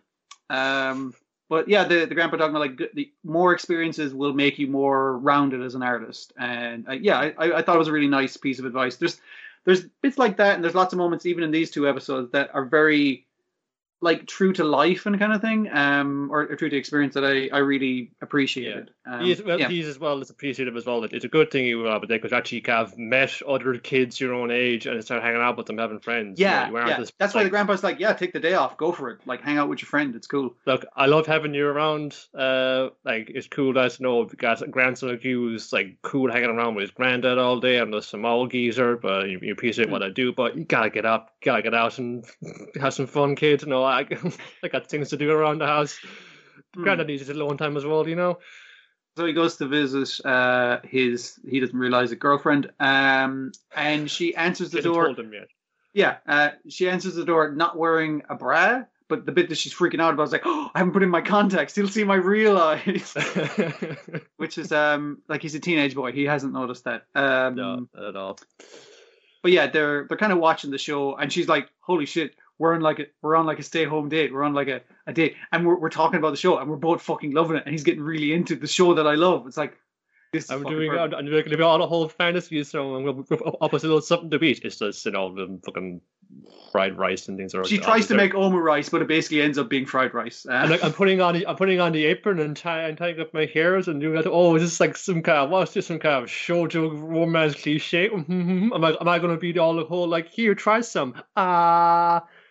And then she's written like a love heart or the word love on the thing. It's just like, nah, you just made fried rice. And he's like, this is really good. We mostly eat Japanese food with Grandpa, so it's nice to have some Chinese now and again. And it was very much like a nailed it kind of situation. Just like, yep, dude, gotta bang on, yep. Absolutely what I was going for. It's a nice bit. Is it the same episode now where they meet up in the restaurant with herself, the younger one, or the older one, and her sister. Juju and her younger sister, Shinju. The younger sister, but she's the taller one. And we get she's very tall for her age. Yes, very tall for her age. Yeah. Go on, thank God she said tall. And I think it's something else entirely, which is weird to me to do because this girl is a lot younger than me. Like, now. That's a bad note. That's a bit of like a warning sign there. Yeah. But like episode 8, they're still in the restaurant, and it's kind of talking about photography and stuff, and they're actually like impressed with her thing. And she's talking about, she actually over the course of the episode, she does like a bunch of photography techniques, which is why it's called backlighting is the best. So it's like, okay, if you got like strong light, backlight's good because it kind of emphasizes these features, and exactly. You need a front light or a reflector because, you know, you just need to cast it properly. Yeah. You don't want to be entirely in shadow and that kind of thing. That's why you want to do this like in a Jesse. You don't want to be like doing it always on your smartphone. You know, you can get some good smartphone cameras these days, but you can't get these kind of effects, you know, where you can kind of get different kind of focuses on like blurring on the background to focus on the foreground, and kind of or a partial blur as it proceeds, and you know all the kind of like fancy photography stuff you've seen on Instagram or whatever like that. But like besides the general kind of realism, like this episode had a few shaky bits with especially like with depictions of hands and stuff, but overall like there's a very real physicality to it, and just like talking about the practical like use of techniques like backlight, and I was just like, they obviously did the research. There's a real there's a real reality to the way the characters act and move, and even the things they talk about. Which worked quite in its favor.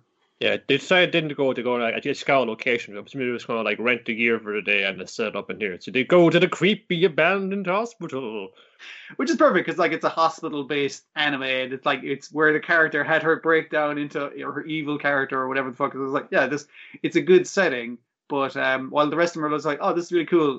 The older sister who looks like the younger sister is freaking out because it's a spooky hospital. She's like, brr, everyone, and Go just trying, hey, what's wrong, buddy? You all right? And she kind of lays out her raison d'etre why she got into cosplay in the first place. Like any young tyke, she was really into her medical girl shows, and she because they were cute and pretty and beat the shit out of bad guys with their bare fists. Yes, that's really cool. So I thought, oh, this is kind of a fun kind of thing to do. And naturally, sometimes you would think other kids move on from that, and they go into other interests, but I didn't. And I saw it was the idea that she moved. It's like, I knew you can't actually have magical powers and go into magical fights and stuff, but then I saw people can cosplay, so it's a thing you can do, like a related interest, that kind of thing. You can't literally develop magical powers, but you can do this and you can transform in that way. Yeah, it was a source of of confidence, of comfort her as well. So like. With being cosplaying, she feels like, I'm putting on the costume, I take on the persona, I can be a braver, more outgoing, more confident person than maybe I would be in the rest of my life. Which I imagine as well is why a lot of folks get into it too, is just that it's nice to step out of yourself, Step out of yourself, feel like that, and then as it's come up often when watching enough RuPaul's Drag Race, is that confidence you have while you're on stage, while you're in costume, you have the access to that all the time. Yeah, it's a well you can actually tap into when you need it as well. Yeah, which does actually help you in other endeavors in life. And she has he asked her, like, well, why me? Like, I'm just an amateur guy. I've made one costume so far, and the way she describes it is like when I saw your work, I saw the kind of care that went into it, and it was kind of love at first sight of your work. And he remembers like how he felt about his grandpa, and it's another interesting thing where he saw his grandpa's work and it's like, I am so jealous. I want to be able to do that thing. And it's talking about jealousy as like as a positive motivation. Yeah. As a. Oh, it's less so maybe that, wish could be that devil. It's like someone can get to that level. No, it is humanly possible to do so. Yeah. And I can strive for that kind of height. Maybe not that, don't try and be the exact same.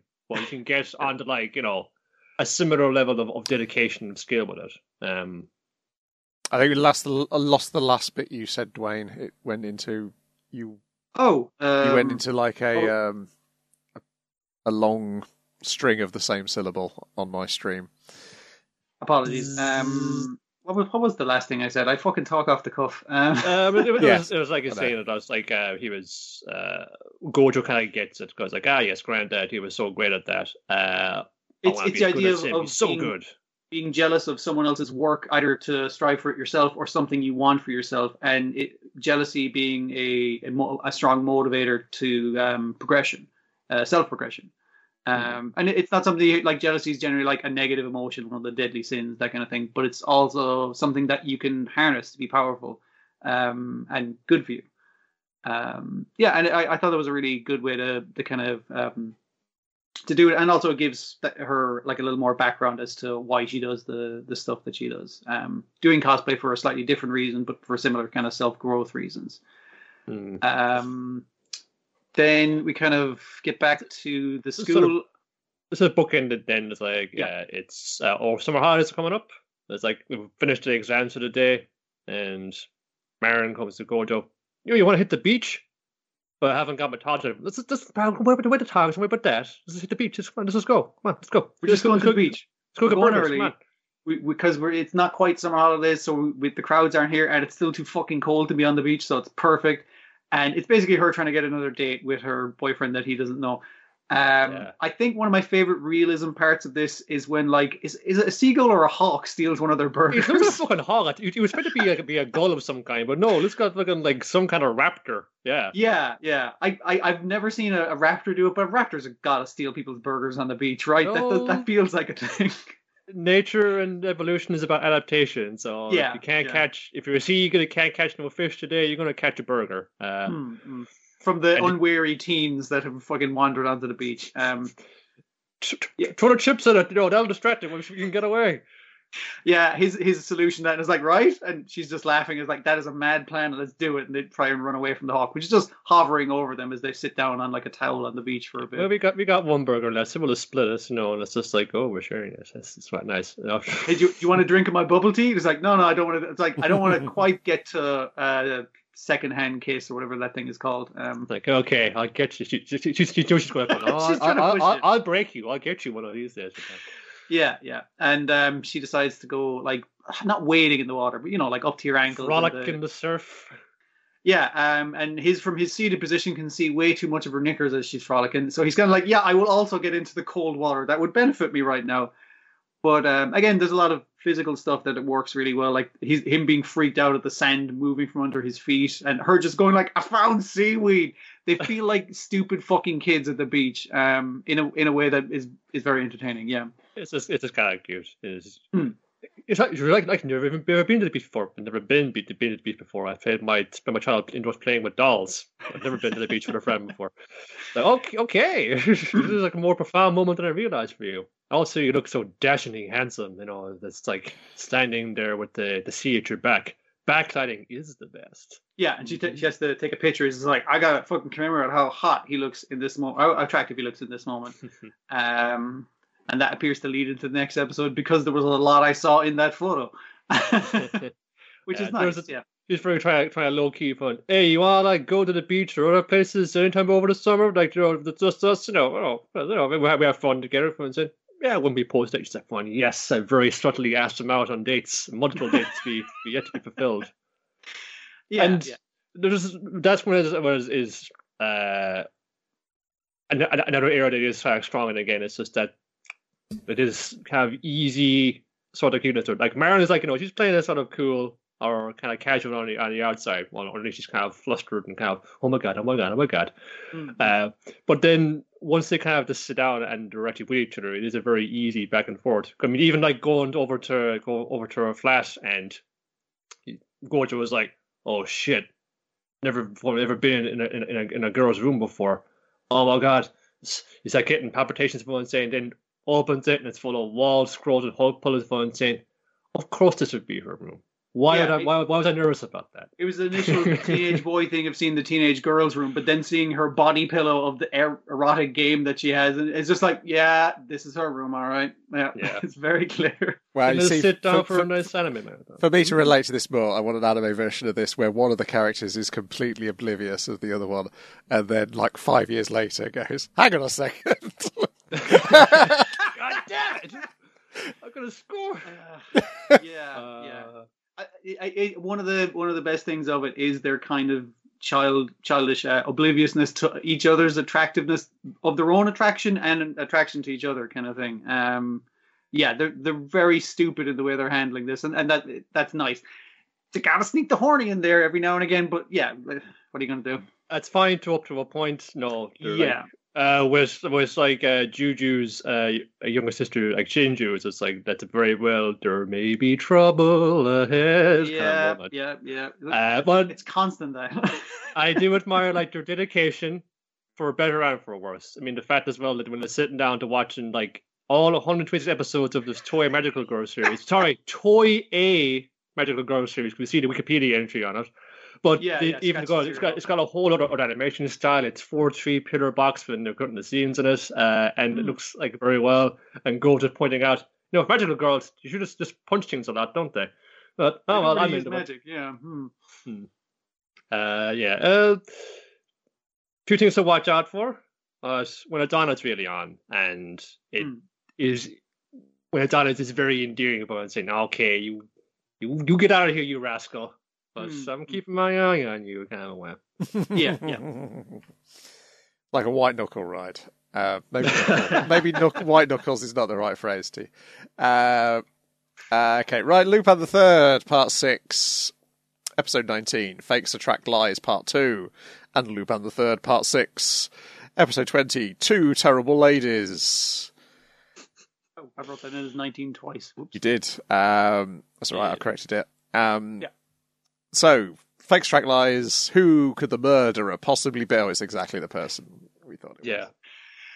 At least it set itself up for like that being the case. But I think one of the things that was kind of throwing you was how much the female inspector was involved in the thing, which the answer was apparently not at all.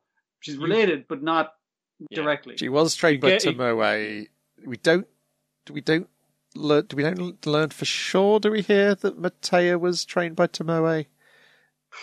She says she was also had a tutor who was called Tomoe. There's something to it for sure. Yeah.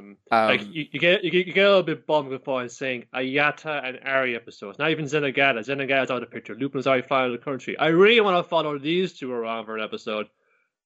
I think, okay, that's going to be kind of boring, but the more you get into Ari, and more particularly we get into Ari and Matea, and there was that, we're going to meet for coffee. It's the most tense cup of coffee you're ever going to have. And it's like the way they kind of build up the dread of that, little by little, and saying, oh, actually, okay, I see what they're going for here. Because Lupin's not here, Zenigata's not here, no one's going to save you. Yeah, you know how vulnerable they are. Like, and the contrast with that, with like earlier stuff where they're trying to investigate the case and they're getting hassled by guys who obviously have been hired to hassle them. And it's just like there is real and present danger there. And then they're growing closer. It's like, oh, so now they're even in a better position. She's getting annoyed that he's being overprotective. But also, I think the key is it lets you have scenes, a flashback scene with Tomoe in it, quickly blocked either side by scenes with Wata in it, and then you can go, don't they look kind of similar?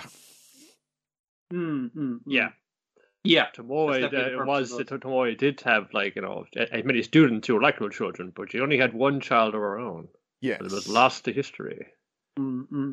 And then you see the pair together, the shape of the face, the shape of the haircuts.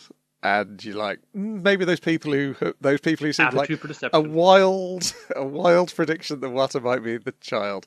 Oh yes, it might be the child. And I was like, no, surely not. And then you see that I was like, maybe they've got something. Maybe just from the character design, there is something there. If that's not what they're going to do, that's definitely what they're implying. Yeah. It's definitely trying to lead you down that. Yeah. Like whoever trained her, whoever's child she might be, she's got the stuff for deception. She just says, oh, I'm just a sweet, innocent, girl next door, who is in all of these Lupin things. Like, it feels like a lot of these women that have been trained by Tomoe are specifically foils for Lupin. Yes, they've been pointed at Lupin. Exactly. Like, one was a woman thief who doesn't do things with subtlety at all, and therefore is better than Lupin. Another one is exactly the kind of type he falls for in a protective kind of role. Another one is a police detective literally trying to fucking catch him. They're all after him or he's vulnerable to all of them in different ways, if that makes sense. Yeah. I checked back on the first episode of this arc, where, if you recall at the end, when Lupin is chasing... with all those gang women up a tightrope with the jetpacks and things. You see a scene again later on, flash all these different women, they're looking out of windows and things like that. We've all seen them, or most of them so far. Hazel the politician was in there. Gabby, the fashion designer, was in there. Emilia from the episode following that, she's in there too. I'm wondering if Matea has some kind of fun highlighter. There can be only one fun thing going on. She's cleaning house. Or taking care of the fake children because she wants to be the one child. Yeah, I see what you mean. Or she's been hired for some other purpose.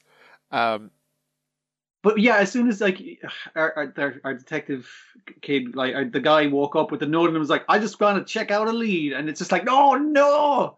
Like, that sets you up for the danger immediately. And then that's because he was being overprotective and she wanted to prove to him that he can handle it herself. And she did appear to handle it because she hasn't been strangled. She hasn't been strangled at the end. She's just fainted, and she has got a bloody USB stick off of Matea.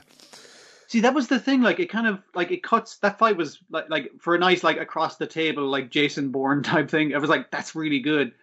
But when your one kind of pulls her armband to strangle her, and then we see her later in the corridor bleeding out, it's like, what the fuck did we miss? Like, there's a bunch that we missed there. It nearly makes me think that this scene was set up like to throw us off the actual scent, but I could be wrong about that. Like, maybe when there was a struggle for the gun, they went for the gun and went off and got it. It doesn't look good for her, but she'd probably be okay.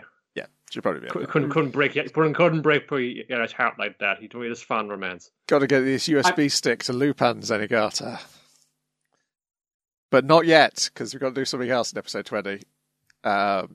Which is a better episode than episode 19. 19 is fine for the plot advancement. The animation is a big drop-off. It's a lot of sort of sliding of cells with very little animation going on in various places. There are lots of cars discussing things. Yeah. There's a bunch of scenes that are set up very well, like the coffee conversation. I did like the end piece where the three lads are leaving the apartment, and Lupin noticed one of the plants is dying. That kind of there was a lot of good visual portents, but not good animation necessarily, or necessarily good, not necessarily good production design compared to 20, which has a dilapidated church which looks like Lupin's gun, which is an amazing bit of design. Fujiko is staring at the window of it. God, what an eyesore! But the two terrible ladies in question are Fujiko Mine and Amelia. It's basically, I think it's like, what is Fujiko like when she's hanging around a woman as opposed to three men?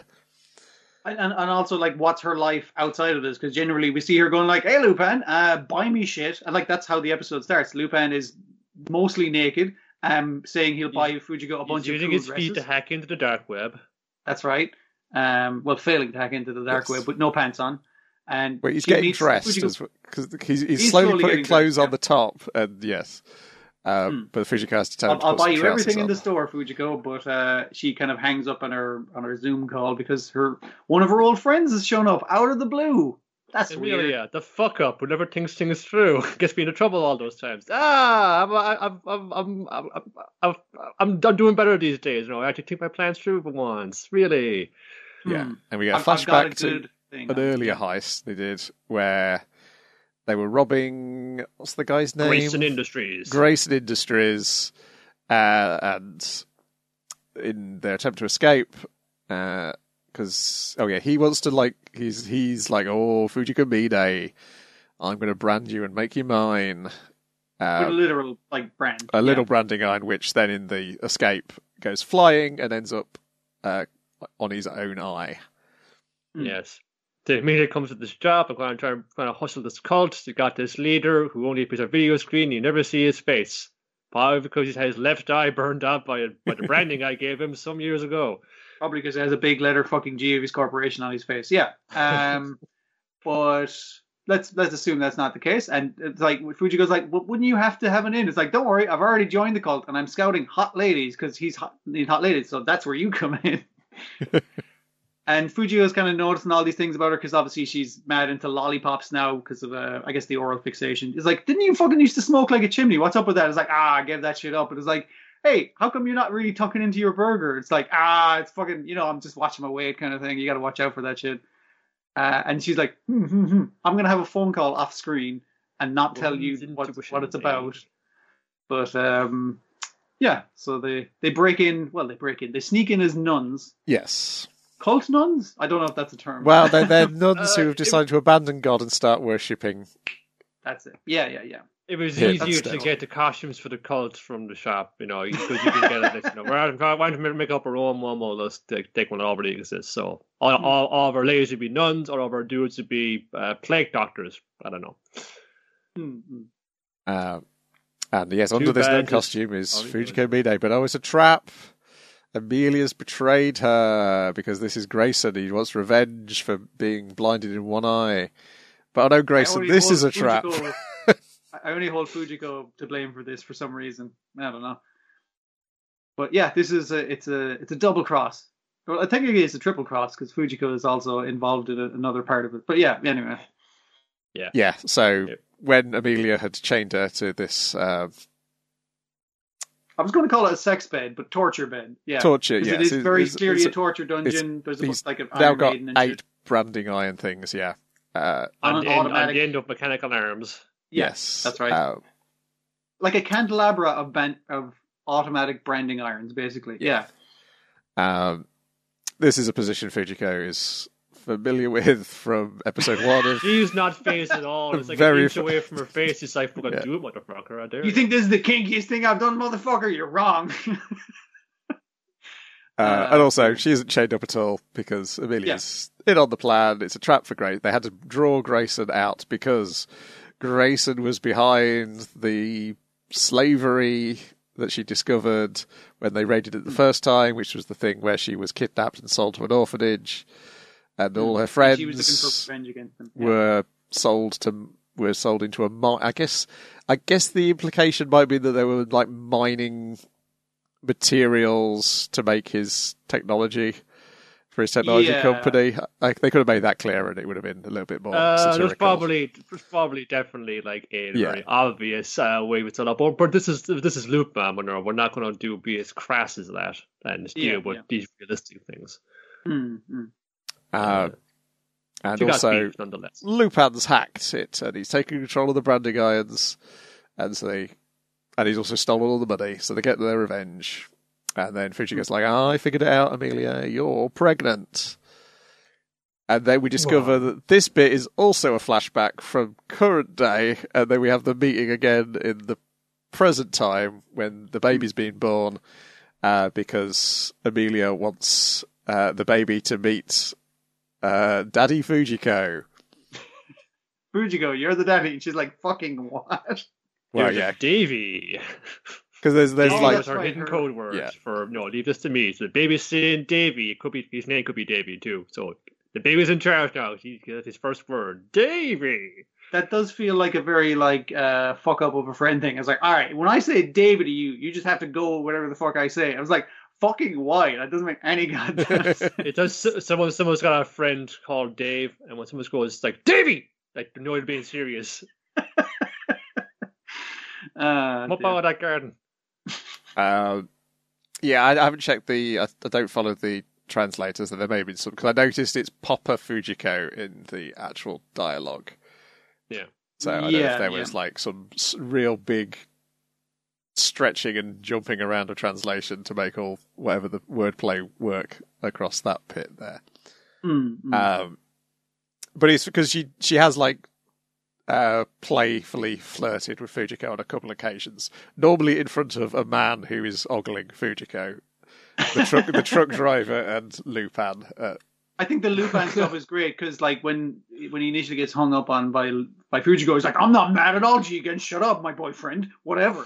And then later on, where she's like, "Hey, I bet you wish you were squished into Fujiko in the backseat of this getaway boat." And he's like, "No, shut up. I don't wish I was you. I'm Lupin. I'm great." It's very childish and very good. Yeah. I was going to get some that night. For real that time. I know it. I can feel it in my bones. This was a fun episode. Does not advance the plot at all. This lady does not appear to have been trained by Tomoe. If Tomoe did train her, she did a very poor job. Well, it's probably like so many of them in there as well. Like, hardly Gabby the fashion designer was trained by Tomoe, unless we find this out later. But there could be a few these are a few red herrings in there, and But we're putting the focus on the women in the Lupin universe. What are they got to offer? It isn't just about dudes with hairy knuckles solving all the problems. What about the ladies? Yeah, and it could be like the other women in that lineup was like, okay, some of these people are going to be trained by this mystery woman, and other ones are just going to be the kind of woman that Lupin would get involved with in a crazy, wacky plot, which is exactly what the women who have been trained to do would also do. Yeah, so capable, exciting, get into all kind of mischief, take any risks. That same like devil may care attitude that like a gentleman thief would have. But he could be like a gentle lady thief as well, or gentle or different other kinds of criminality. There's some. Isn't just Fujiko who's pulling the weight for everybody else? There's lots of them out there. Yeah, and the voice performance for Amelia is quite fun. Even though I was like, where do I know that voice from? Where do I know that voice from? Well, I know it from another show we're watching concurrently, which is who's it? The voice of Emma in Ninjala. Oh, okay, yeah. It's similar kind of bubbliness, I suppose. Yes, that's what I was thinking. Yeah, I was like, I know that bubbly, and it feels like more like a genuine character type of bubbliness, not just bubbliness for the sake of being bubbly. It does feel like a real character. As Megumi Han is the actress. Megumi Han, yeah. What else? Like, I can absolutely see the character coming back in Lupin if they wanted to. She seems really fun. Oh, we've heard it before. She was our favourite Jackie in BNA. Okay. There we go. She's in Fruits. You've heard her in Fruits Basket as well. Momiji, yes. Oh, okay. She's got a long and storied history. She's Akko in Little Witch Academia. She's Tama in One Piece. Oh wow! Okay. She's blowing up. Less perky character Jeanne d'Arc in The Rage of Bahamut. Not such a chirpy, jolly character in that. So, but yeah, I was like, oh, that's a good performance. But I'm sure I've heard that performance very recently as well. This week, yeah. Yeah, it was. It's like, oh, okay, that makes sense. Occasionally that comes up, and so it does throw you. That's it for this week. As long as we all stay well, we'll be back here next week with the correct amount of anime to watch. Yes.